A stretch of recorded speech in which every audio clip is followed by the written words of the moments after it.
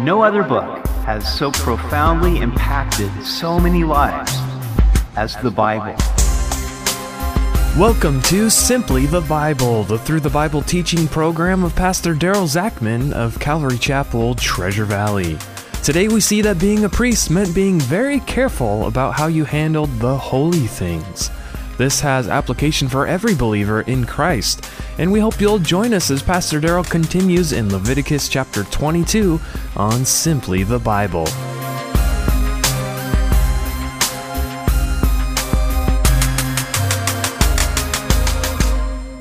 Congratulations. If you've been listening to this broadcast and you've been with us through the book of Leviticus, then you've made it through 21 chapters.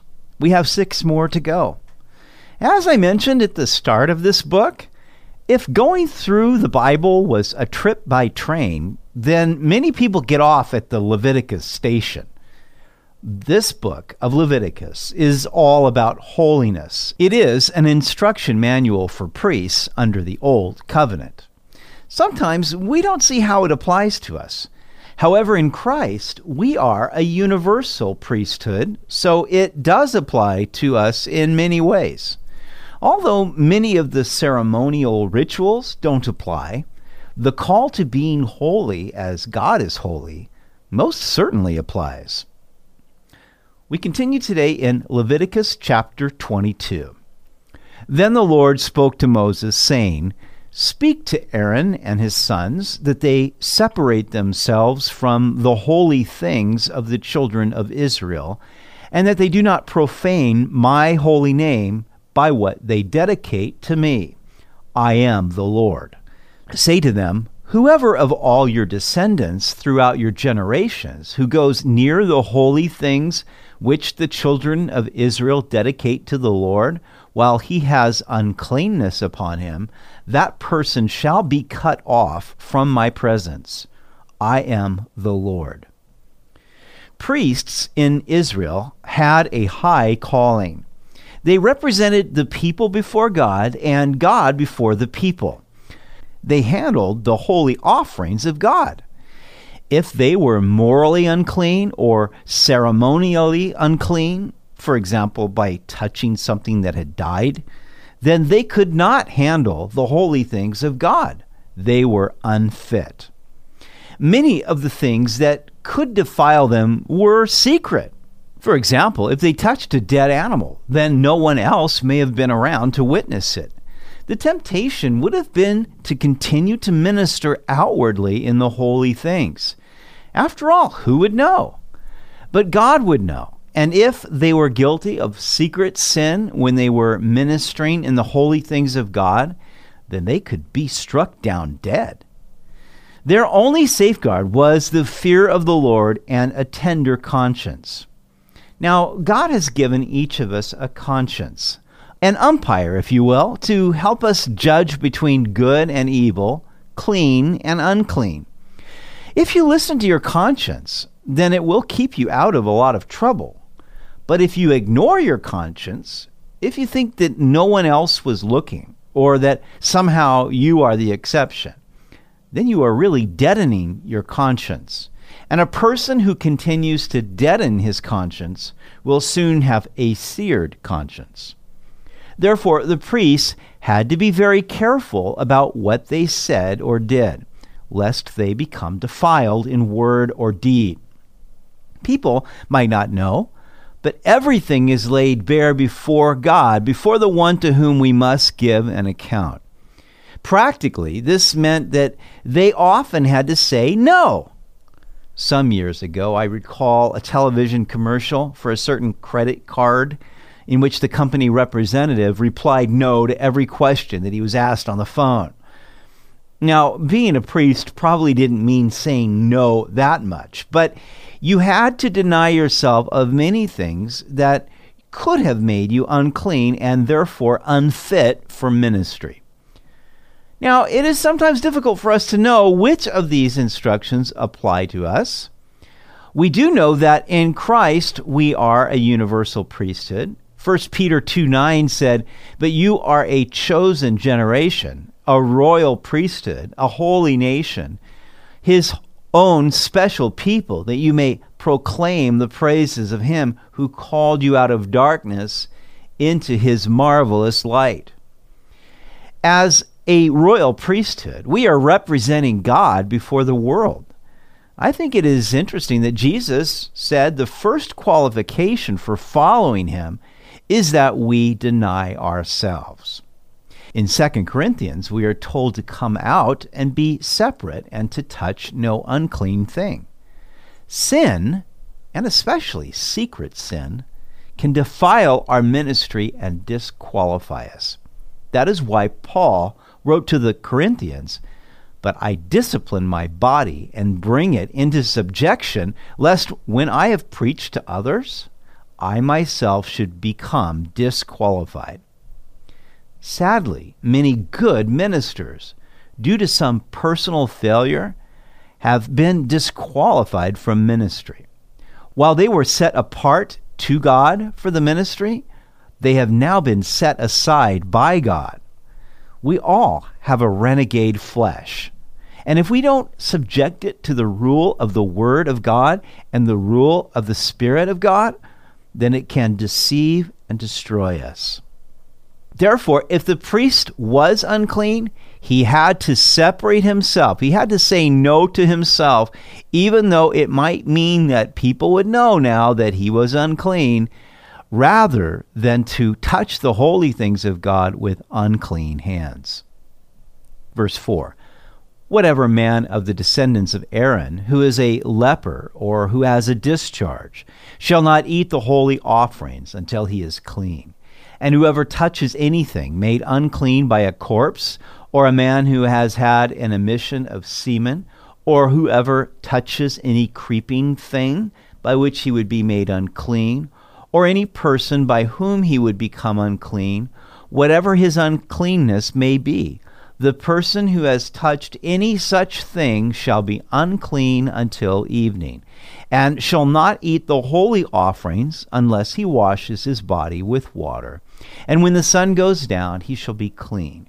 And afterward he may eat the holy offerings, because it is his food. Whatever dies naturally or is torn by beasts, he shall not eat, to defile himself with it. I am the Lord." You see, if he would defile himself with any of these things and then pretend like everything was okay, he would be defiled and even toxic. He would be like the Pharisees, who Jesus said they look good on the outside, but inside they are full of corruption and dead men's bones. We know this sin more frequently as the sin of hypocrisy. And Jesus said, beware of it, because it spreads like yeast in dough. Part of the restrictions to the priest was not only could he not minister to the people in the holy things of God, but he could not even eat the food that was set aside for him as a priest, because God considered that to be part of his holy ministry, the eating of the food of the peace offerings and the other offerings that were set aside for the priest to eat. Verse 9, "They shall therefore keep my ordinance, lest they bear sin for it and die thereby. If they profane it, I, the Lord, sanctify them." So it's the Lord that set them apart for the ministry, and they could die if they were defiled when they were ministering. I don't know if there was workman's comp back in those days, but I would imagine it would have been expensive for priests. Verse 10, "No outsider shall eat the holy offering.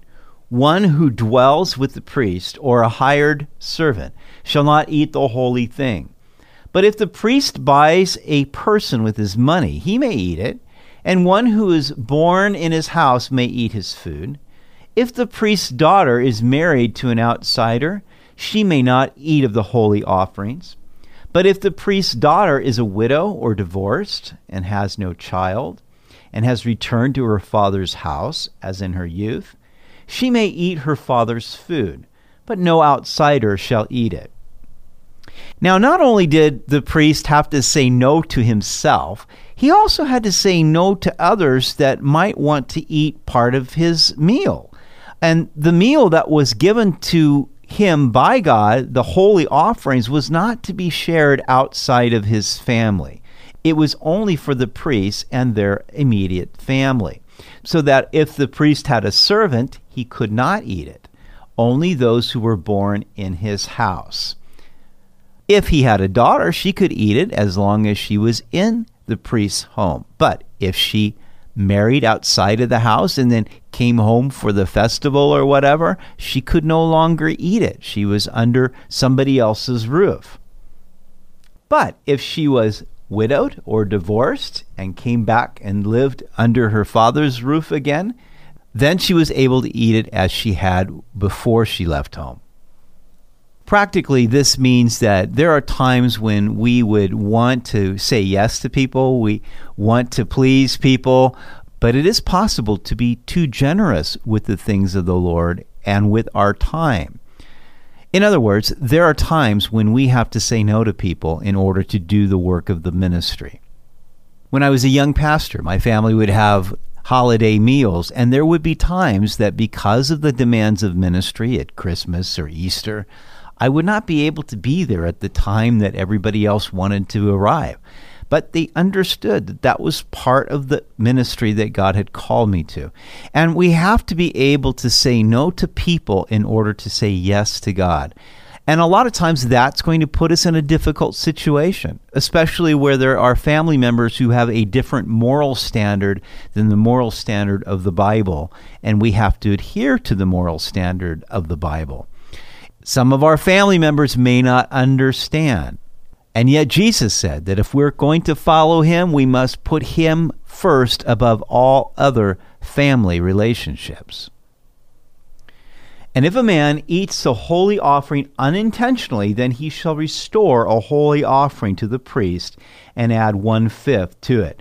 Now, part of the reason that you had to say no to your friend that wanted to eat your steak, who wasn't qualified to eat your steak, is that if he went ahead and ate it, he would have to bring a trespass offering for eating that which didn't belong to him, and he would have to add 20% to it, which is what you would do if you took something that didn't belong to you. So it would be a bad deal for them, and if you didn't say no to them up front, then you would be bringing sin upon yourself and upon them. It wasn't easy to be a priest. It isn't easy to be holy as God is holy. It isn't easy to follow the higher standard that the Lord calls us to. And in fact, it would be impossible were it not for the fact of God's grace. Who is sufficient for these things? I certainly am not. But the Lord makes us sufficient by his grace. And for that reason, though all of us have stumbled in many ways, God can use us if we are walking in the light as he is in the light, having fellowship with him, and the blood of Jesus cleansing us from all sin. You've been listening to Simply the Bible, the Through the Bible teaching program of Pastor Daryl Zachman of Calvary Chapel, Treasure Valley. They meet Sunday mornings at 10:30 at Pepperidge Elementary School in Boise. Also, to listen to any of Pastor Daryl's teachings or to find out more about the church, go to their website at calvarytv.org. They'd really love to hear from you. You can also text them at 208-314-3377 with your questions or comments. Tomorrow we'll see where God gives instructions to Moses about which offerings were acceptable and which were unacceptable. This makes us think twice about just what we offer to God. We hope you'll join us as we continue through Leviticus on Simply the Bible.